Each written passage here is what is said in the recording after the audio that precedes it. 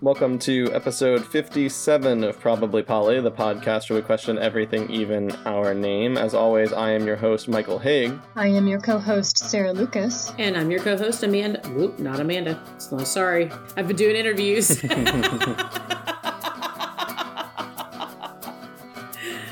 And I'm your co-host, Mandy Conan. I finished editing the first Particulars episode today, so that will actually be up by the time this comes out. So if you've been waiting to see the first video episode that we have that's going to be up on YouTube, the link will be in this description. It will definitely be up. That is not the big announcement for the day, though, unfortunately. It's our positive announcement. So sad news is, I'm sure some of you have noticed that I am not consistently a part of all of the podcasts, and that I have been missing more episodes recently. So for the time being, I will not be a consistent co-host for this podcast. I hope to, in the future, be consistent and be a part of every episode. That's my goal. Yeah, and I'm very sad. I'm very frustrated and very sad about this. So I'm really going to miss this podcast. It's been a lot of fun. So I want to thank everyone who's made this podcast become what it is now.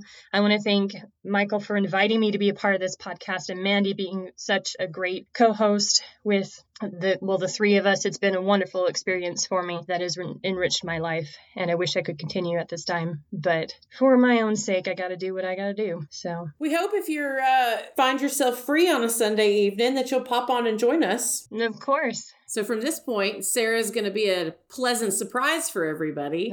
Yeah. There we go. Obviously, for our part, we're very grateful for all the work that Sarah has put in on this podcast, for her unique perspective, for her excitement at the very beginning. She was the first person that I went up to and was like, "Do you want to be a co-host?" And they were like, "Yes, this would be great and exciting to me, not a horrible, terrifying burden." I was so excited.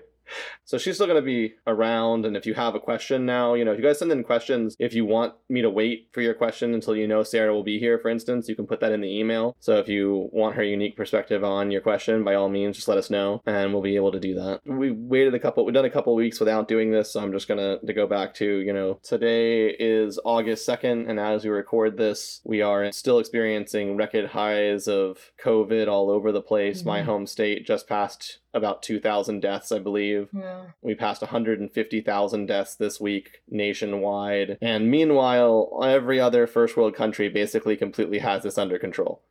And it appears to be almost exclusively mask use in those countries. There's countries that didn't even do the social isolation, but just did near 100% mask use, and it has worked there. So if you're listening and you're not wearing a mask, please, we beg you, wear a mask. It's not a political issue. You don't have to be a Democrat to wear a mask. It doesn't make you any less of a Republican to wear a mask or a conservative to wear a mask. For a second, I was like, fuck, just wear one that says MAGA on it. And then I was like, no, I don't want to condone that. But I have seen people that have Trump masks. And I'm like, okay, that's fine. I'll take it. I'll take it over no mask. Exactly.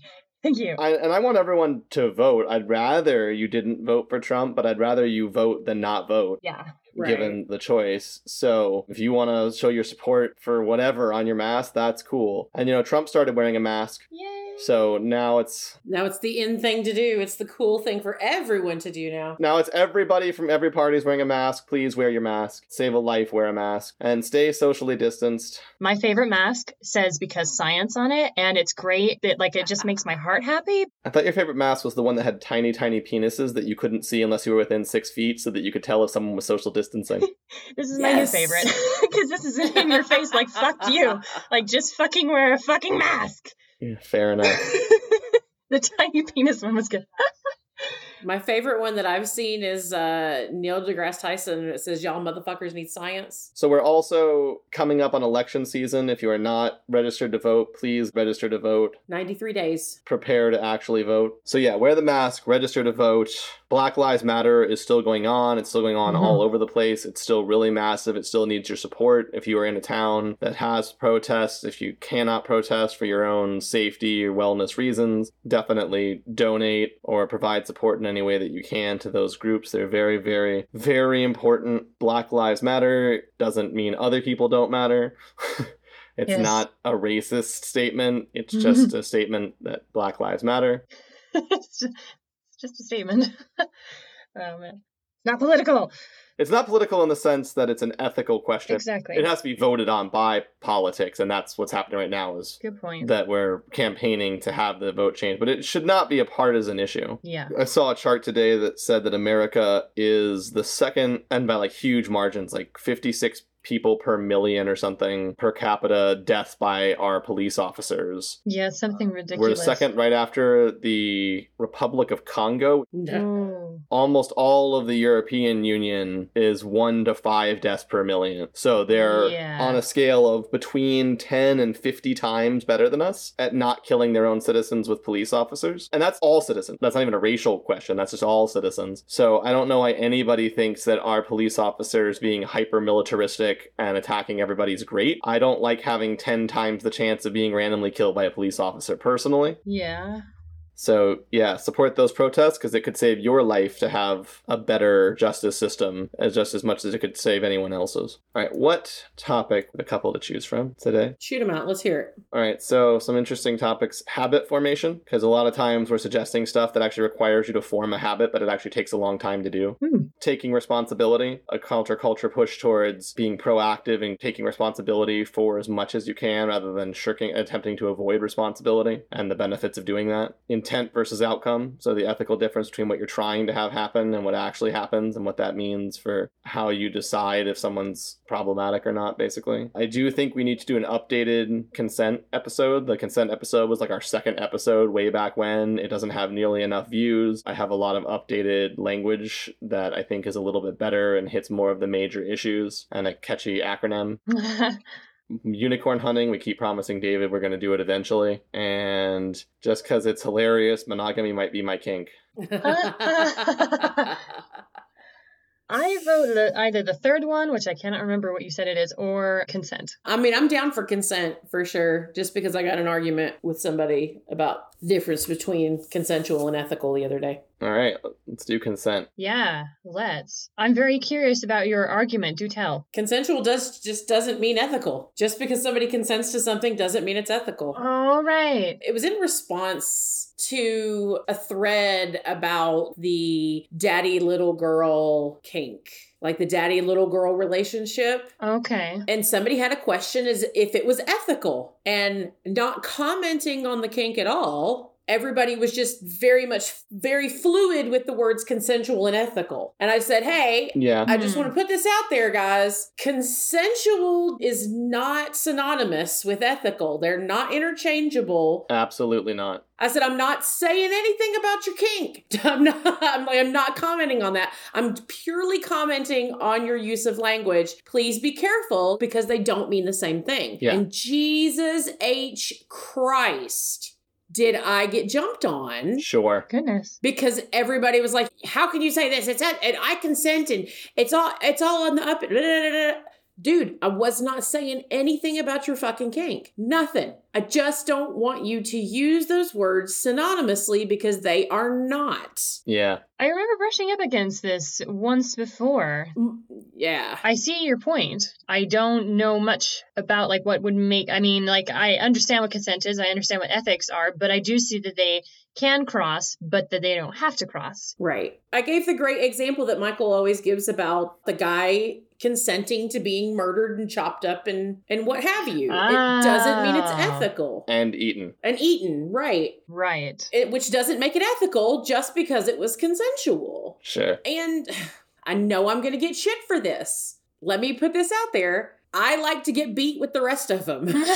Like, I love some rough play. Mandy goes really far on the non-consensual side of things. Yeah, but is it ethical? Fuck no, it's not ethical. It's not ethical. But it's absolutely 100% consensual, but not fucking ethical.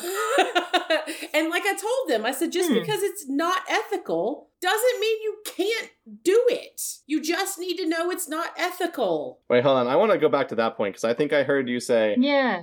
I'm curious about that. You don't think that consensual non-consent is ethical, but you like it? I'm not weighing in. I'm paraphrasing back what I heard as a listening skill. Right. I don't think consensual non-consent is ethical. That makes sense. And I don't think getting the shit beat out of you, which, again, I'm raising my hand for. Like, I love some rough play. Interesting. Not fucking ethical, though. Like, it's just not. Okay. And to be quite honest, there's a lot of kink that isn't ethical. Probably, yeah. But it's absolutely 100% can be consensual. So this is leading me to the question, like, what exactly is ethical then? You got me, like, to the root of the words, and now I'm like, well, wait a minute, what is it then? What you're saying about the consent and ethics and things that are consensual not being ethical, but consenting to it is still like something like you say, the rough play, like you vouch for it, but it's not ethical, makes me wonder, well, then what is ethical? And is it okay to participate in something that's not ethical? Like with the murder thing, the being cannibalized, like that's not ethical and you shouldn't participate that as far as I'm concerned. But Cue Michael. like, so what is ethical then? I guess you've made me confused. You've given me a reason to pause. The whole time I was hearing these discussions, I'm sort of twisting back and forth in my head which definition, and that's the problem that you're using. Because, firstly, consent isn't black and white. Consent is definitely a spectrum. Okay, yeah, I see that. Ironically, what most people call consent is the breaking point where you fall off the spectrum. It's the furthest part, yeah. Okay. There is the A and not A question. Is it consensual or not? Mm-hmm. But once it's consensual, there's still an entire spectrum of consent. And the bottom end of that spectrum is still very unethical, even though it's consensual. Mm-hmm. Okay. The bottom basement version of consent, the lowest possible bar, is the legal definition. Okay. So if you meet the legal definition for consent, which in most cases just means not saying no, Yeah. then you're on the spectrum now, and we have to talk about it as being somewhat consensual. But obviously we know that lots of really unethical things happen right at that line. Mm-hmm. Yeah. So people will say, it's consensual, it's legal, it's fine. Hmm. And you're going, okay, well, that's definitely not the case. Yeah. And then we've talked before also that ethics has 3 zones. There's the ethically mandatory, Okay. the ethically forbidden, Okay. and then there's the gray zone in the middle where most actual ethics work takes place. Okay, that makes sense. So that's a spectrum. Where you are on the gray ethics spectrum. Okay. Are you toward the side of the spectrum that I would call laudable, or are you towards the side of the spectrum that I would call reprehensible? Okay. Right? Like, where are you on that spectrum is mostly what we're talking about. Mm-hmm. And obviously, you have to do the things that are morally required, and you have to avoid the things. Can I stop you for a minute? Can I stop you for a second, Michael? Because that's Yeah. one of the things that we got into was morals as well. And I tried to explain to them that morals are personal, Yeah. whereas ethics are not necessarily. So ethics is social, is what you're saying. There's, again, the difference between technical definition and popular use. Right. Okay. In popular use, morals and ethics are used mostly interchangeably at this point. Okay. Yeah. Yes. It's ethics philosophy. I have a degree in applied ethics. I don't have a degree in applied morals. Sure. Okay. Okay. And even when you think of the term moral or more, it's like a personal anchor. Like, that's sort of what the term Right. indicates. Granted, people will talk about you being moral. They actually mean that not to mean that you have morals, but that you have good morals. Right. But by good, they mean pro-social, and by pro-social, we mean ethical. They mean ethical, Okay, yeah. so since something is ethical, it's pro-social. So what ends up happening, moral ends up becoming synonymous with ethical because we assume not morals, but that being moral is interacting well with the people around you, which is itself what ethics is talking about. Okay. And sometimes I do that where I use them sort of interchangeably as well, because that is the common usage of the language. So unless I'm getting Okay. very specific and saying, this is exactly how I want to mean it. So we have those 3 different zones of ethics. We have the consent spectrum issue. And then we have the question of the definition of consent. Mm-hmm. The legal definition of consent has a lot of interesting notes that we might not want to have always, but should always be considered in the consent spectrum. Okay. So, for instance, you can be decided by the state, declared by your legal body, to be incompetent to make your own decisions, in which case you cannot consent to things, right? So anyone under 18 can't consent. Anyone that has dementia can't consent. Anybody under certain influences of drugs can't legally consent. Anybody that has certain other mental conditions that have been diagnosed and checked through the legal system can't consent Mm-hmm. under a legal definition. But I teach my son about consent and give him the right to decide who can and cannot hug him, Right. because that's really important. And so he obviously exercises consent, and there is certainly a consent spectrum, which is to say that I have the legal, and this is why legal is usually the bottom basement, I have the legal right right to hug my son as his guardian, even if he doesn't want me to. That does not mean I should do that. Right. And it does not mean that it's consensual just because he can't make choices about consent and his consent has been given to me, the guardian, legally, doesn't mean that my consent is synonymous with his consent. It is not. Right. Okay. That's where you get people who like to talk about the safe, sane, consensual concept. And then there's a new concept I know that's replaced it. The reason they like safe, sane, consensual is because the sane part is supposed to undergird all those things that would be consensual but not ethical. Mhm. So their response will be, well, letting someone eat and kill you, maim, etc., is not sane, therefore it's not consensual. But one of the problems we know is that people who are not sane do not know they are not sane. So when you're in the activity itself, the people who are doing these activities are not necessarily able and honestly have no ability to gauge whether or not the thing that they're engaging is sane. Now, granted, you might get lucky and one of the two partners notices and taps out, but you could also have two partners who both like the same insane thing. That's how the guy found the guy on the internet that wanted to do the cannibalism thing. So it gets really weird because I definitely am a firm believer in euthanasia if you want it. Under, again, the gold standard conditions, which are a persistent desire for more than 6 months with weekly therapy check-ins where you display that consistent desire over that time frame, I think that you then have the right to terminate your own life if you would like to. Because it's you who gets to decide what your life means to you and how it's valued and how it feels. And especially in America, and really everywhere, but there are so many slip through the cracks around what counts as consent because people will assume that any form of desire to self-terminate is insane. Right. But that's the definition of insanity almost. And yet we know there's lots of conditions that make life unlivable, and entertainingly, for everything that isn't a human, we're really dogmatic about it. Yeah. Like if your cat's legs stop working, your vet's going to make you euthanize that cat. Or at least consider it. Because it's not ethical to leave that cat running around in extreme pain. Right. Unless you're doing crazy stuff like building it a wheelchair and giving it a quality of life somehow. But if that's not possible for whatever reason, if the cat can't take that or its hips hurt too much, or if they're in a certain level of pain, they're going to really push the idea that you should euthanize them because it's clear that their life is not better for being alive still. But if Grandpa Yeah. doesn't want to live anymore because his cancer hurts so bad Sure. and he's terminal, we've got to let him suffer. Unless you're in Oregon. Yeah. Right. Because that's just insane to die. Yeah. Shout out to Oregon being awesome. Yes, seriously. Plan ahead to move to Oregon if you need a euthanasia. Yeah, that's what you gotta do, man. Right. But and then it gets even more tangled when you have issues of terminal, non-solvable cases of cancer in kids. Yeah. So you've got a 10-year-old kid who's in mind-breaking pain, screaming all day, cannot see straight, begging to die. And people go, well, no, you can't. You're not a adult. Yeah. So you can't make that decision. We can't trust you to make that decision. And so instead, we trust them to suffer through impossible amounts of pain while their terminal diagnosis kills them. Do you know if in Oregon the parents could opt to euthanize them under that condition? I do not know. I know that in something like 2004, one of the countries in Europe, I forget which one, passed a law that allowed children under 16 to choose euthanasia given the 6-month parameter that I mentioned with the therapist, with the consistent desire, and with a terminal diagnosis. Okay. And I agree with that. Nobody who's under 18 should commit euthanasia for psychological reasons. Absolutely. It should definitely be, you're going to die no matter what. You have terminal disease that is critically painful. So it also required the doctor to basically say this person has no quality of life. Yeah.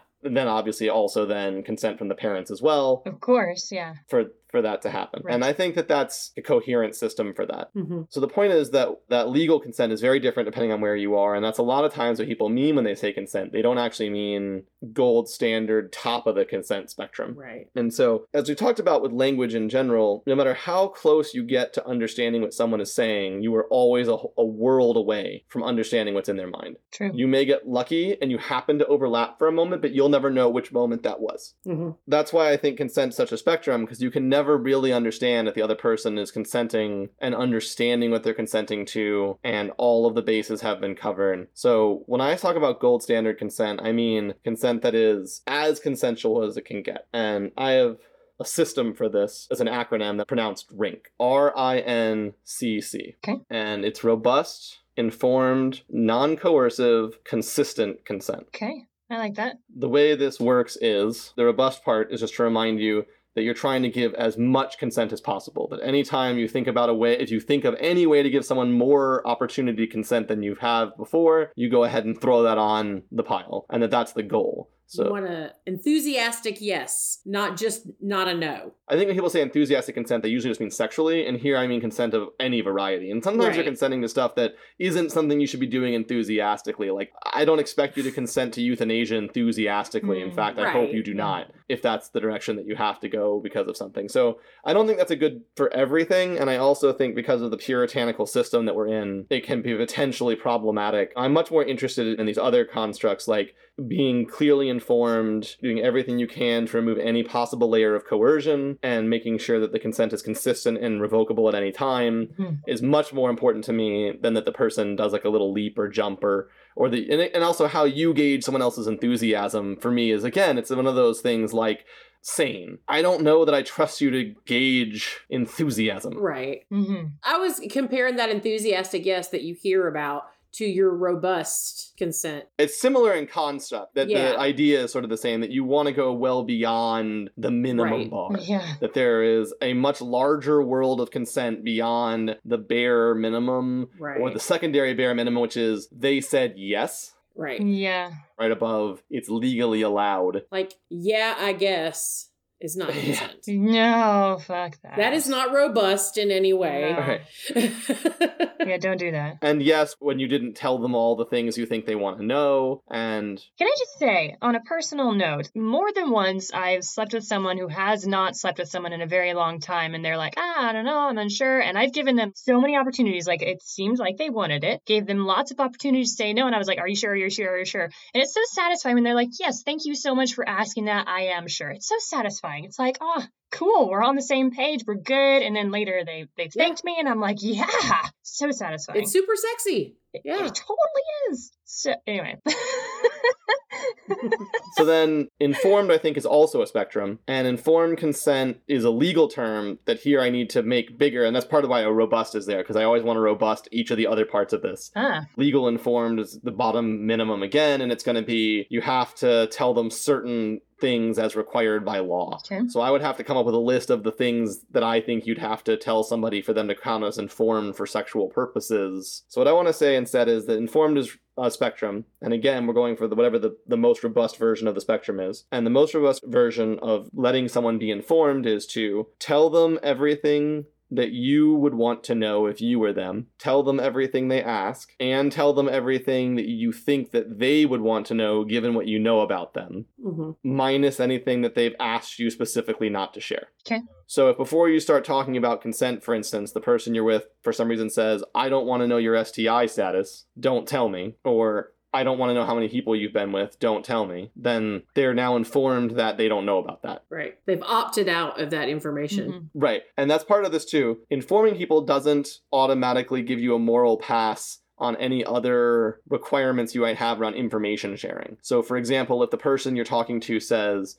hey, can you tell me about how many partners your partner has had? You can say, I cannot tell you that. And you have to make your decision not knowing how many partners they've had, because that's not something that I am at liberty to share with you. Right. And it's not relevant to your safety, because we can talk about my STI safety. We can talk about, whatever STI safety procedures my partner has allowed me to talk about with how we treat STIs between ourselves, etc. Right. So also, I can't tell you this is a form of informed. Interesting. So for example, if you know that this is the kind of person that wants to know how many partners you had, but they haven't asked you yet, you can say also, by the way, I know that you want to know how many partners your partners have had, and I want to tell you that I don't tell people that because I don't think that it's relevant, and I don't think it weighs in on your safety and my ethics, and if you don't want to sleep with me because I don't want to tell you that, that's fine, that's your choice. I'm not going to hide that I'm not telling you that. I like that. So that's what informed looks like, and of course, depending on what you're doing, these can be a lot faster. Like, if you're intentionally going out to meet somebody for a first date where you're intending to sleep with them at the end of the night, and you can early on say, this is my goal, I'm trying to sleep with you, and here's just the safety stuff that you might need to know,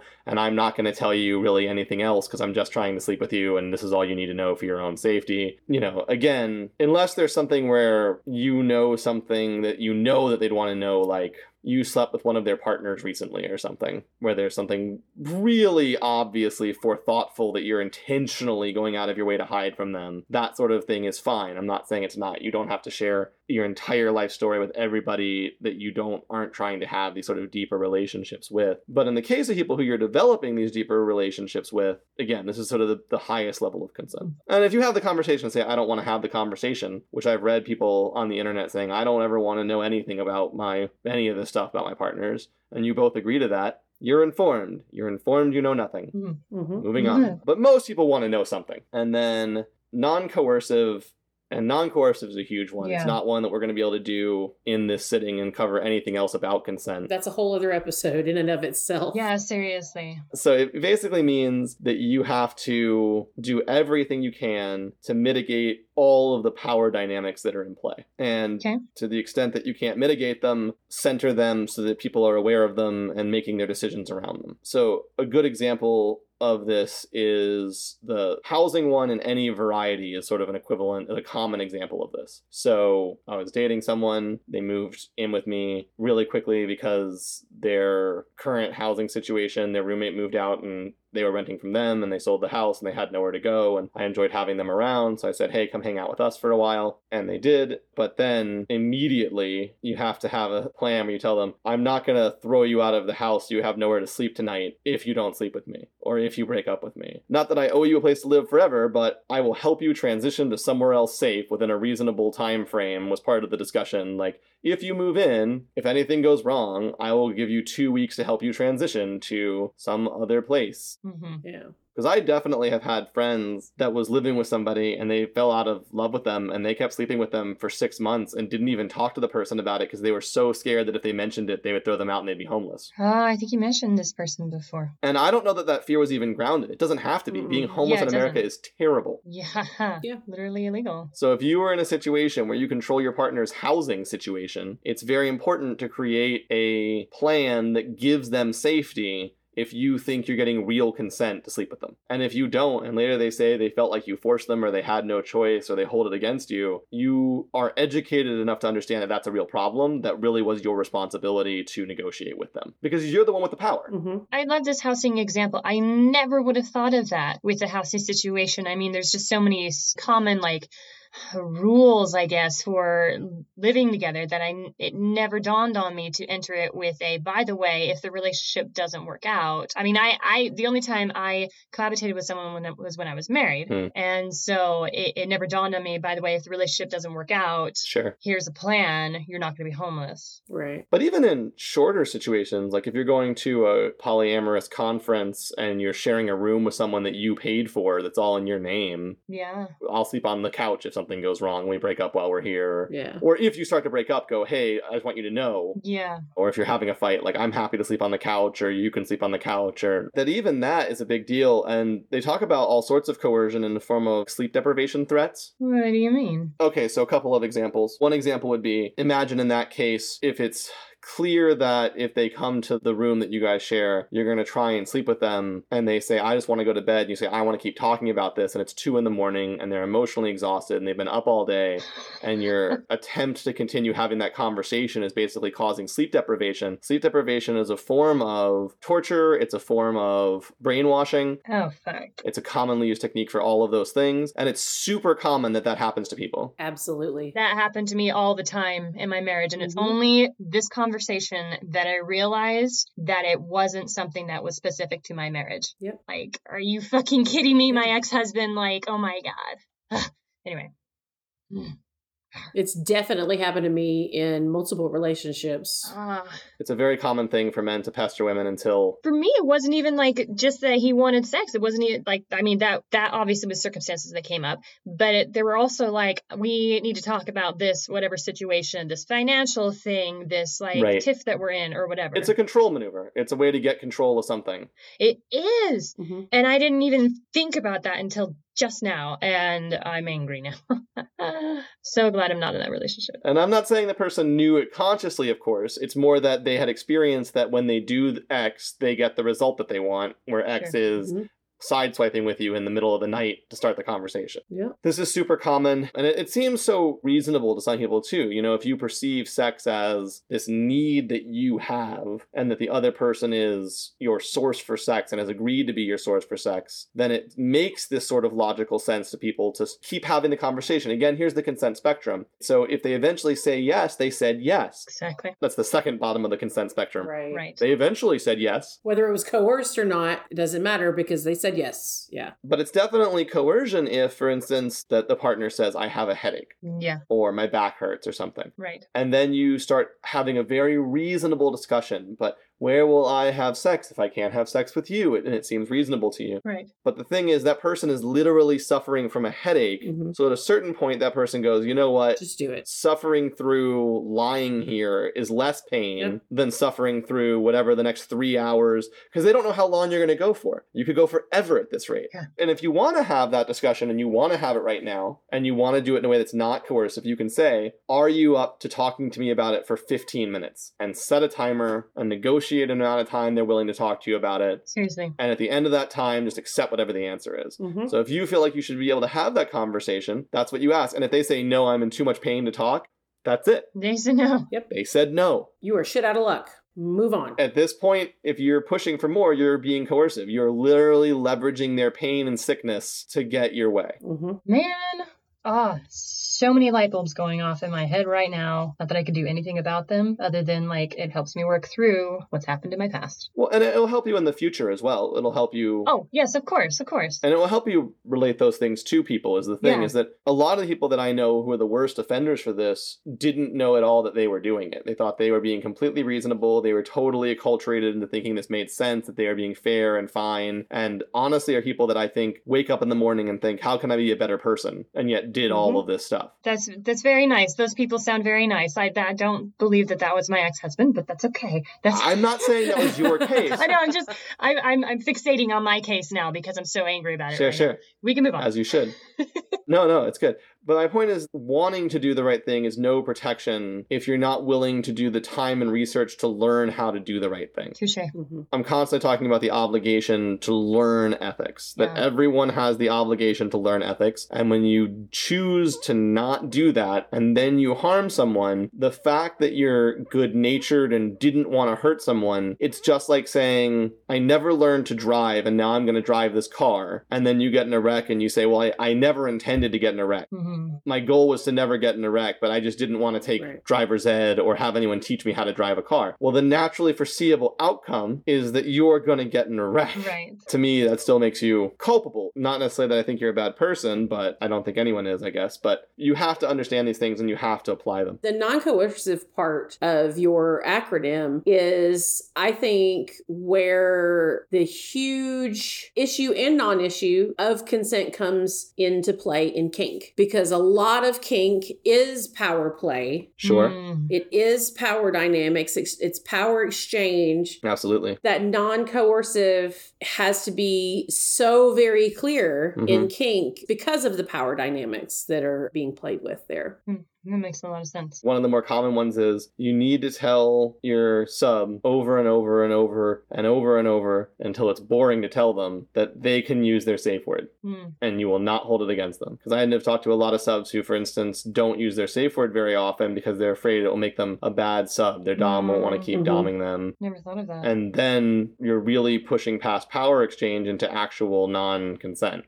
I'd feel awful if you found out that based on social norms of yes and no, that someone was saying yes when they didn't really feel like they could say no. That'd feel awful. Like, I can see why, man, that sounds so sad. And it's very person and cultural specific as well. So I definitely interacted with people from, especially the older generation. You didn't used to ask for something unless you thought the other person was obligated to give it to you. You wouldn't go to someone you knew and say, hey, can you help me move, if they were allowed allowed to say no. And so if they say no, you're going to get really mad at them because the only reason you asked is because they should say yes. And it was considered rude and inappropriate to ask for things. So if I go to somebody who's older, I always add a bunch of extra language now. It took me a while to learn this, where I say, I mean this as a real question. I'm trying to figure out if you have the resources to do this, if it is an imposition for you. I don't actually know if you should do this for me or not. I want you to say no if you're not happy doing this. I don't want you to do it just because I asked you.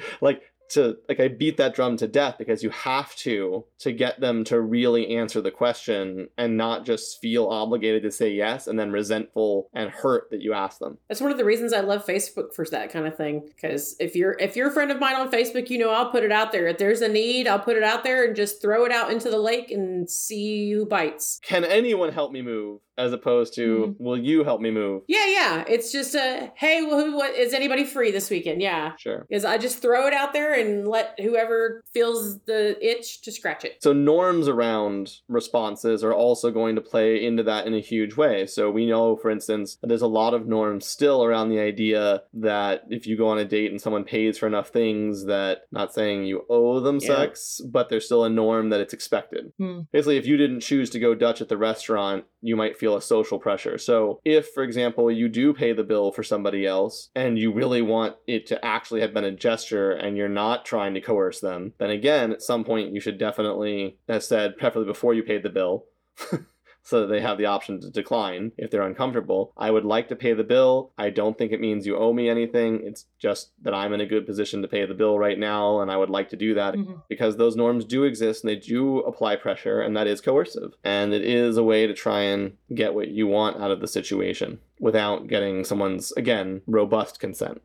Power dynamics and privilege are not synonymous. But almost always, if you have a privilege over someone, you have a power dynamic over them as well. So, for example, male privilege, if you are a large-bodied person dating a smaller-bodied person, there's a power dynamic there that you have to think about. Not with knives and all, but if my partner, who is like 100 pounds, soaking wet, decides to scream and yell at me, I am concerned. I am not frightened for my physical well-being unless they, again, pull a weapon of some variety or threaten me in my sleep. I'm going to attack you when you're asleep or something. But as long as it's just the physical threat that they pose, there is none. Whereas if I were to scream and yell and stomp, there is an implied real physical danger to them from me. And you have to be aware of that. And I know so many guys that are not aware of that. Well, I never hit my partner, I just punched the wall right next to them, or I just punched a hole in the wall while they were in the room while I was yelling at them, or I just screamed and stomped. No, all of those things are terrifying if you are 2 to 3 times larger than that person, or even just bigger than them in general. As long as you're large enough to hurt them and they can't resist, those things are coercive. Yeah. Right. Even if you just buck up or puff up to them, because that's a reminder of how big you are. You know what I mean? Just like the punch in the wall or... Well, and again, this is for any body dimorphism. So even if you're in a situation where it's the not as normative, but like you're a much larger woman dating a smaller man and you do this, same problem. Right. The problem is if there's a sense that you are a physical threat to them, a significant physical threat to them, it's your job to sort of think through those things. And even if you make that mistake, go back and say, I'm really sorry I did that. I understand how that could be coercive. But I'm trying to give you some tools to sort of go through your life and go, where might I have accidentally been coercive? Where might I have accidentally been coercive? And the best way to do that is to look for power dynamics and privileges. Usually where you have those things, if you have upper class privilege, if you have education privilege, if you have white privilege, male privilege, there's a good chance in all of those cases that you have a power dynamic in play.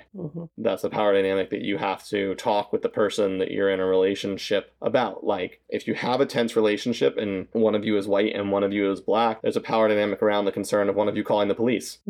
That if you don't address, creates coercive consent. If you never talk about it, it's always an implied threat. So the non-coercive part is tricky and takes a lot of studying and work and identifying your life and talking with your partner. And again, it goes a long way just to talk and have the conversation. My goal is to be non non-coercive. If ever I'm doing something and you feel like there's a pressure that's unfair, I want you to understand I didn't mean that. I won't hold it against you for telling me that that's something that's on your mind. And then, of course, don't hold it against them when they actually are honest with you and vulnerable and say, I'm scared that you would X. Don't say, I would never do that. That's a horrible thing to think about me. I mean, do tell them you'd never do that, but not like angry yelling at them. I'd never do that, but more, I can see how that would be concerning to you. That definitely wouldn't be appropriate behavior. I would not do that. Here's what we can do to either agree with the things that I will do that are safe for you, or if possible, here are structures we can put in safe that protect you. You know, another really common poly question problem, because a lot of older people, there's a huge number of older people who are poly because they have gotten to experience what being monogamous for dozens of years is like. And one of the common problems that I have heard, questions I've gotten more than once, is I am trying to date this guy. He seems really great. He and his wife are poly, but he has all the money. She was a stay-at-home wife. He pays all of her bills. How do I know if it's consensual for her? And you can't. You literally cannot in that situation. There's no way to know if that person wants this or is just terrified that if they say anything, their husband will throw them out in the street in their mid-70s. There's just absolutely no way to know. And if they've had a lifelong domestic partnership, it is absolutely a situation they should go.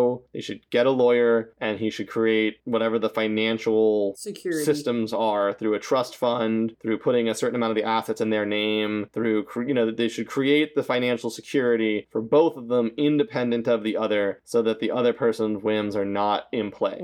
They should mitigate that coercion, that power dynamic. They should knock that out. Because if you've been together for life, there's no reason that as your life partner, this person should control all the money. That's just completely messed up. And if they have an issue where they, you know, they're like, I'm not good at choosing how to spend my money, that's fine. Create a trust fund where you get an allowance, but set it up in a way that works for that person so that they are secure, and then you can know, yes, this person was consenting.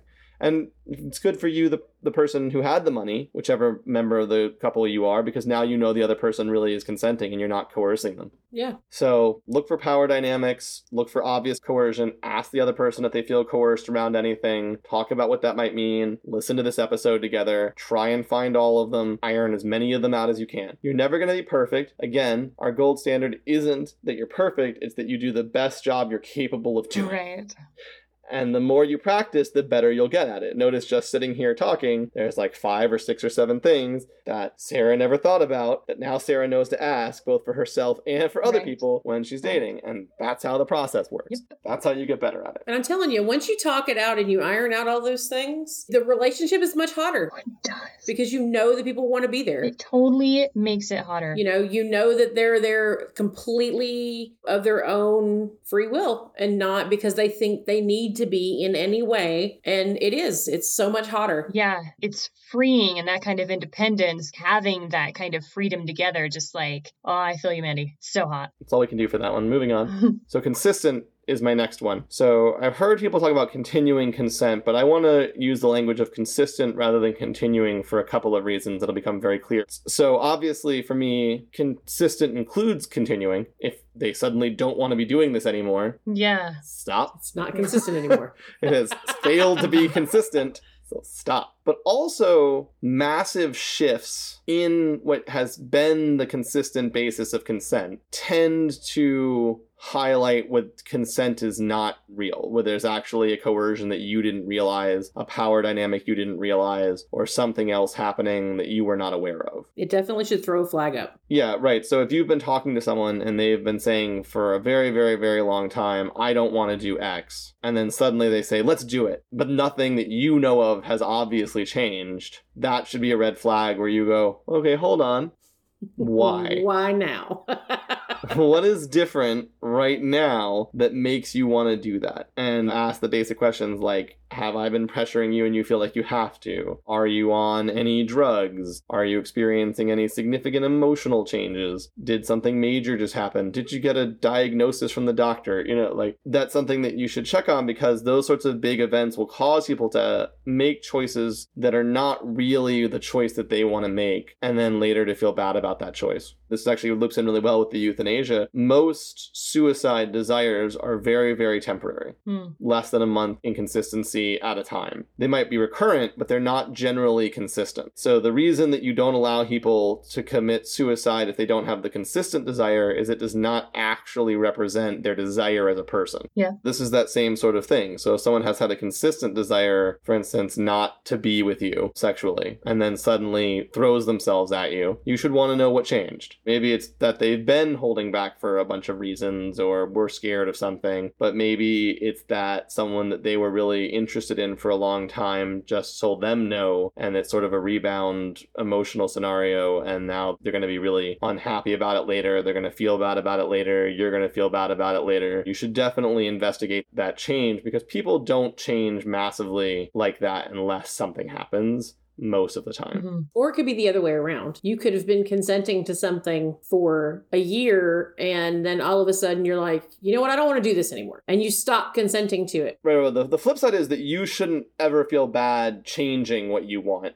or coming to a realization about how you want things to be different. That's fine. But because if that changes, that's just covered by the fact the person says no under, like, it's not consent when they say no. It stops being consent the moment they say no. The reason I brought that up is because I've definitely been in relationships before where I did consent to something under duress and just kind of realized one day I'm not fucking doing it anymore. This is why this is happening. So I started saying no. So if that happens, like, take a minute. If you're that person that's receiving that no all of a sudden, take a minute and go, oh, were the times before they said yes, were those coerced in some way? Oh, I see. So you're expanding, not just listen to their no, but also now ask them, hey, right, what are these other yeses actually no's? Either I didn't or you didn't or both did not understand that they were no's. Right. Yeah, absolutely. That's absolutely true. Someone suddenly starts saying no. Because, I mean, normally it's predictable. Like, if your relationship is decaying and moving towards transitioning, and then suddenly the person says, you know, I'm not so sure I want to sleep with you. Okay. I don't think you probably need to ask that question if the trajectory is very clear. But if things are yes, yes, yes, yes, nope. Yeah, that's a good point. And even if you don't catch in that no that you used to do something harmful, you might find out that something else traumatic has just happened to them that you can help with, and how you can be a better partner. So that change in consistency is always a canary in the coal mine about something traumatic happening somewhere. And as long as that other person is in the kind of relationship where they want to have those discussions with you, you should be trying to have those discussions when you see them, and should be certainly worried about them. Yeah. And just because the one person that's decided that, you know, the answer is no now has learned the problem, maybe the other person hasn't. So it's good to question. It's just good to go, hey, let me touch on that for a minute and make sure that the reason it's no now isn't because it shouldn't have been yes in the beginning. And if they're not in the mood to talk about it then, I would definitely want to talk about it before it was yes again. Yeah. Yes. So if I was with a partner and they were like, yes, yes, yes, no, yes, I'd be like, wait, you didn't want to talk about it last time, and that's fine. You were in a bad place, it sounded like. But we've changed again, so... Right. We disrupted our consistency. Yeah. So now I need to understand. I need you to make it make sense what happened here. So I know that there's nothing coercive going on. I know that there's nothing that you feel like you have to do or that you're required to do. Or yes, 100% agree with that, yeah. Anytime there's a cultural script that puts pressure on people, definitely try and undermine that cultural script, because that coercion is very real. I mean, I hit it without describing it, but obviously the paying for the date is a cultural script. Right. We've gone on 3, 4, 5, 6 dates is a cultural script. If we stop having sex, you won't want to be my friend anymore is a cultural script, which may be true in your case, but you need to at least have the conversation so that people understand what you're there for and you're not coercing them in that case. And you've been flirty with me all night, so I figured that's what you wanted. It's also quite the cultural script. Right. Yeah, although that's just not getting consent, though. They didn't say yes here, or is at least the bare minimum, as we talked about, that it's not illegal because they didn't say no yet. So this is what I mean when I talk about the consent spectrum. The more robust your rink is, the closer I am to thinking that you are being ethical about getting consent. Yes. The less robust, or in philosophy we use the word thick and thin for definition. So thin is barely described and thick is very well described. So the thinner your consent is, the less ethical it is. And so to put that to the ethicals before, it is ethically mandatory that you get consent. Mhm. It is ethically banned that you do things that people have expressly not consented to. But in the laudable to reprehensible spectrum, laudable is way over up on rank, right? It is not at that bottom level. And in fact, intentionally targeting minimal consent for me is really close to being very, very downside of antisocial, negative, bad Yeah. ethics. Yeah. That you're not really being ethical. Mhm. And let's be clear, I never said that the daddy little girl dynamic was unethical. I said it could be. And I told everyone in the thread, I'm not saying it's unethical. I don't know your specific relationship. Yeah, and that's actually such a huge umbrella, by the way, for people listening who aren't as familiar with kink. It doesn't sound like it's a huge umbrella, but it really is. The daddy dom little girl, which is DDLG, can be as far towards gentle as being almost more gentle, where like it means that the dom uses only positive reinforcement and nice things for their sub, and that the sub might just be playful and delicate or something rather than getting punished, air quote, for their elements. Or it can describe the way that the power dynamic plays out, like the kind of tasks that you would suggest, like go clean your room or something like that, all the way to actual age play, actual age difference. Yeah. So it's a massively huge space. And like Mandy said, you really need to go, all right, what is your Yeah. Specific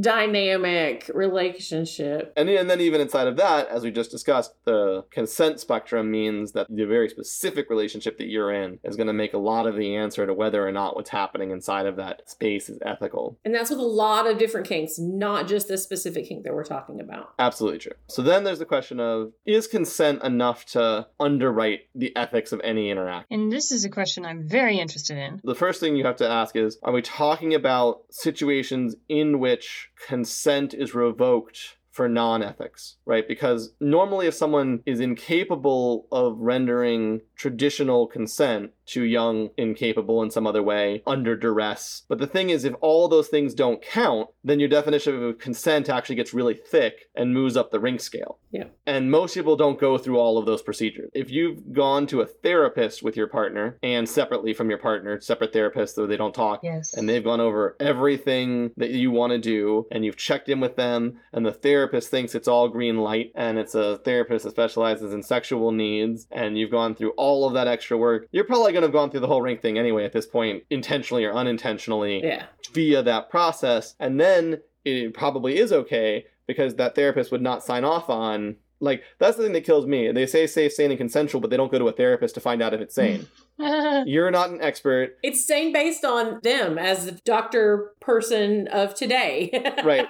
So we're left assuming that you actually mean self-decided consent outside of any kind of system that second checks consent. There are some things it's part of the robust part for me, but you can't do anything that causes permanent harm. I agree with that. To another person. Like, physical permanent harm cannot be part of the system that you're engaging in. So I cannot say that anything that's consensual that causes permanent physical harm is ethical. Now, risk of permanent physical harm is a confusing scenario where your intent is to avoid permanent physical harm, but it's possible. What if that's your kink? What if you're into branding? I have seen like the lacing thing. There's a question of if branding is permanent physical harm. I don't think of tattoos as being permanent physical harm. They don't lower my capacity or debilitate once they are healed. And branding is a body art in many cultures. All right, I just wanted to make sure that Yeah. So I definitely mean by permanent physical harm, there's an actual consistent continuing harm. So like if someone told me their kink was to have their arm broken over and over, right, I would say no. Yeah. That's an absolute no. Or if someone says my kink is to have small parts of my fingers cut off each time, the answer is no, because those don't grow back. That's just gone. Cannibalism. I want you to eat my arm. Yeah, right. Ugh, fuck. Yeah,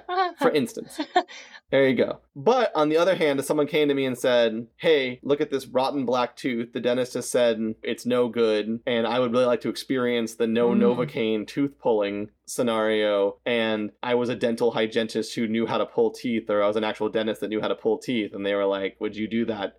Maybe, I mean, I wouldn't do it because I don't know that I could pull a tooth without hurting them. But the point is that, right. If it was already going to be done, so it gets really can get sort of complex in that space. But assuming that I would not inflict permanent, I don't think you can inflict permanent harm and say that that's acceptable just because the person consented to it. Right. And I think that's partly because I can just tell you right now, no psychiatrist anywhere ever is going to say... He's going to say that's okay, yeah. You're right, is going to sign off that person is even capable of making decisions anymore for themselves if they have this desire to have permanent damage done to themselves repetitiously as a form of sexual gratification. Yeah. Nobody's signing off on that. I just promise you that's so far outside of consent that that's not an issue. So, but that aside, and other built-in issues aside, so age aside, so we're assuming that people are of the age of consent for this discussion. Absolutely. There's absolutely no acceptance of things that are below the age of consent for this discussion.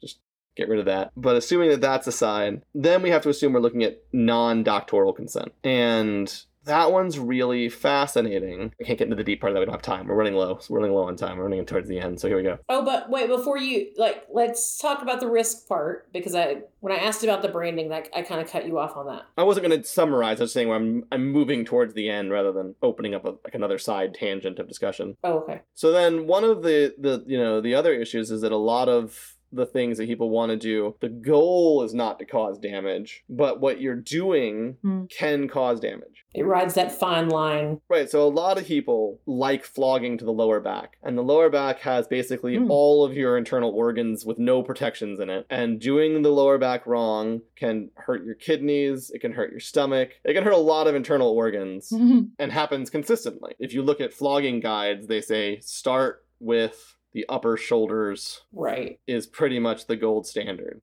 Flogging around people's legs can be very dangerous, or arms, or any appendage like that, because the elements can hit the arm and wrap, and the centripetal force will dramatically increase the speed that the flail is moving, and it can damage the skin, and it can damage the veins. It sounds so awful. It's very, very easy to damage you. I guess this is why I'm not into flogging. No, don't hurt me. So there are things that are easier, like spanking is really safe. Your butt is incredibly durable. My ability to hurt your butt by spanking it is basically non-existent. So that's in the clearly ethical, no questions asked space. It's going to hurt. You're not going to damage it. It's going to hurt. Yeah. I mean, you get sensation, depending on what I do. But, I've definitely played the game where the goal is to see which one of us can last longer, my hand or your butt. And as hard as I hit people, I've lost that game sometimes. I'm not a small guy. The open hand slap on the butt, you're just not going to do it. You're not going to injure that person. So we know that's clear cut. That's good. If you've got consent for that, cool. But when you start getting into high skill, high knowledge tasks, where is the ethics line for that? And that one gets really difficult because we know that people are super bad at judging their own skill level. Everybody that I've ever met who dommed for 5 minutes was convinced they were a master flogger. An expert. I have never met anybody that thought that they were at risk for flogging somebody who had flogged somebody. And that cannot be the correct sentiment. No. A significant number of them must not be safe and know what they're doing particularly well. And this isn't an easy one where you can go get a certification from a school. I mean, not that there aren't, sort of, but they're not accredited like universities. I have no good way to know if the Dom school over there is a real healthy, has a degree in medicine or something. You're not getting a degree in flogging. Right. You can't get a degree or a certification in flogging like I can for welding or electrical work to know that I'm safe to do it. And it's sort of like if you don't have an education in electrical work, it's not particularly ethical to go do electrical work for someone's house. Yes. I mean, not only is it illegal, but you could mess up and burn the house down and kill them. Yes. And I would say that even if it's consensual and they understand the risk, and then you're putting them at risk by doing that, you're not behaving ethically, even though it's totally consensual, partly because consent assumes, under the informed part, it also assumes understanding, and most people really don't understand the risks. So again, it gets more robust. So if you want someone to flog you on your lower back, it's probably not ethical at a starting point, but it might get closer if you decide to carve out 8 hours to research how flogging affects the lower body, and so do they, to research how to do it safely. And you say, knowing everything there is to know about this, I accept the risks, and also here are some ways I'm going to check to see if any damage was done and get ahead of it if any damage was done so that there's a reasonable chance that I'll recover, while they say I'm going to know all the risks and I'm going to learn how to not hit you in those areas and I'm going to read everything about that, then I think that the ethics goes up on that spectrum. You know, you're in the spectrum when you are risking someone's life and health and continued ability to function, and it spiderwebs out so quickly, right? So like, what was the situation with a partner that I have that has no kids versus the partner that I have that has kids and they want me to hit them in the lower back? Right. You know, if I damage their kidney and they die, they're not just taking a risk for their own fun. They're taking a risk with their family for their own fun, for dependents for their own fun. And I think that's probably just unethical. I don't think you should be risking your life for enjoyment while you have children that you're supposed to be taking care of, that you created them and have the obligation thus to take care of them until at least some reasonable age. It's just selfish. It's like doing street racing for fun when you've got kids. It's just really irresponsible. Right. Is what it comes down to. Right. But again, taking every possible precaution, mitigating the risk in every possible way, choosing lower risk areas like shoulders and upper back, and instead of like your lower calves, like your upper legs, they're not like, they can still rotate, but because they're larger, there's less rotation. Right. Asking them to err on the side of light hits and to stop relatively lightly. You know, the better you get on that, the better you get. But for sure, if you are creating an area of reasonable risk, and again, if you think of a theoretical counselor, psychiatrist, if you think they would say no, you're probably moved off into the unethical zone. And I can again promise you, if you're having a counselor and a sex counselor and you say, I want them to hit me hard in the kidneys, they're going to go, no, absolutely no. Nope. You say, I want them to hit me hard in the lower back, but avoid the kidneys. They're going to go, okay, how do you know this person is an expert at flogging? What's their credentials? How did they learn? How do you know that this is an acceptable level of risk? Because obviously there's an acceptable level of risk. I would never do it, but I don't think people that go parachuting that have kids are immoral, for instance, because the risk there is lower than the drive to the parachuting place usually. You know, the risk to you of driving your car from your house down to wherever you can parachute at usually isn't near you. It's like a 4 or 5 hour drive at a destination, and while you're at the beach, you go parachuting, and the chances of you dying during that endeavor very low. But obviously they're higher than driving to that same beach and just enjoying the beach with your family and not jumping out of an airplane. Right. But it's low enough that I think it's not a reasonably foreseeable outcome. When it happens, it makes national news that one person somewhere fell out of an airplane and their chute didn't open. It's just that rare. Right. And so that's really what it comes down to is, I mean, some level of risk, as long as that risk is a very low level, sort of mitigated, trained risk. Okay. But for sure, it's a spectrum. And the more risk you take on and the more responsibilities that you have to others that you're potentially leaving if you get injured or damaged through this risk, the less ethical it is. Because consent is not ethics. So consent's not perfect, basically. And so it can't undergird ethics when you know that it's going to go badly. And this is sort of the basis of the common discussion. Why do people say that unicorn hunting is bad in polyamory? And here I do mean polyamorous or multiple relationship non-monogamy, not one night stand non-monogamy, because I've had a lot of people point out recently that in swinging culture, a unicorn is someone who will just have a threesome with you one time. And that's not a problem because what you were going into was a one night of sex, which is not problematic. It is ethical then, because everybody knows what the expectation is. At least a lot closer to knowing. You don't ever know how a sexual experience will affect you, but you're way closer to being able to guess than you are to knowing how the relationship will affect you. And the other thing is, everybody who's in any kind of non-monogamy, any kind of polyamory, any kind of relationship counseling will tell you that unicorn hunting formed triads have a disastrous success rate. They have disastrous outcomes. The people in them are always harmed. There's always unresolved power dynamics. It is terrible.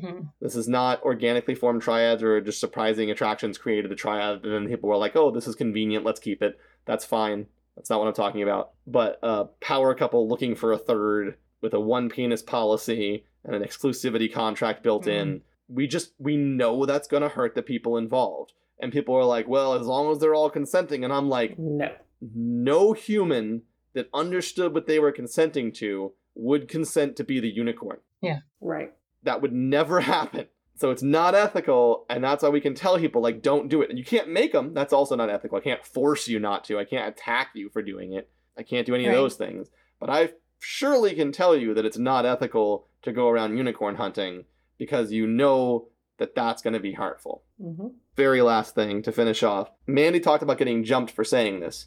People don't like saying this because it makes work for them, and people don't like to have to think about work. This is the whole inauthenticity, hiding your head in the sand part of existentialism. Well, they first off don't want to think that what they're doing is wrong. Well, they don't want to have to consider that it might be wrong. Right. And they don't want to have to do the work to verify that it's not. Right. And they don't want to risk having to stop if it is. Exactly. And probably people who are the most concerned that what they're doing is definitely unethical are the ones who are the most upset about you for saying it, because you made them remember that they're probably doing something unethical that they don't want to think about. And that's why they don't want to have this conversation. So you are going to get jumped, but the bottom line is that consent cannot undergird ethics. And it would be great if it could, because it would clear up almost all of the difficult gray areas. You know, if you're in a polyamorous group and you're in leadership and you need to know what to do, did everyone consent? Then it's fine. Looks like a terrible shit show where everyone's getting harmed. Doesn't matter. They consented. They knew what they were getting into. Like, but no, they're hurt. Mm-hmm. They're hurting. And everyone's at different levels coming in. They're different levels of understanding, different levels of experience, different levels of social, like, expertise, social clout. Can't do it.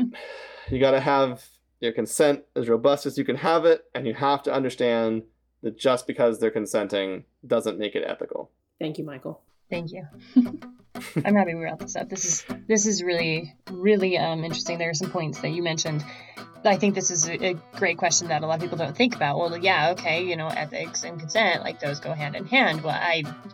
And with our culture in America, I think that it's important that this is something that is discussed. All right.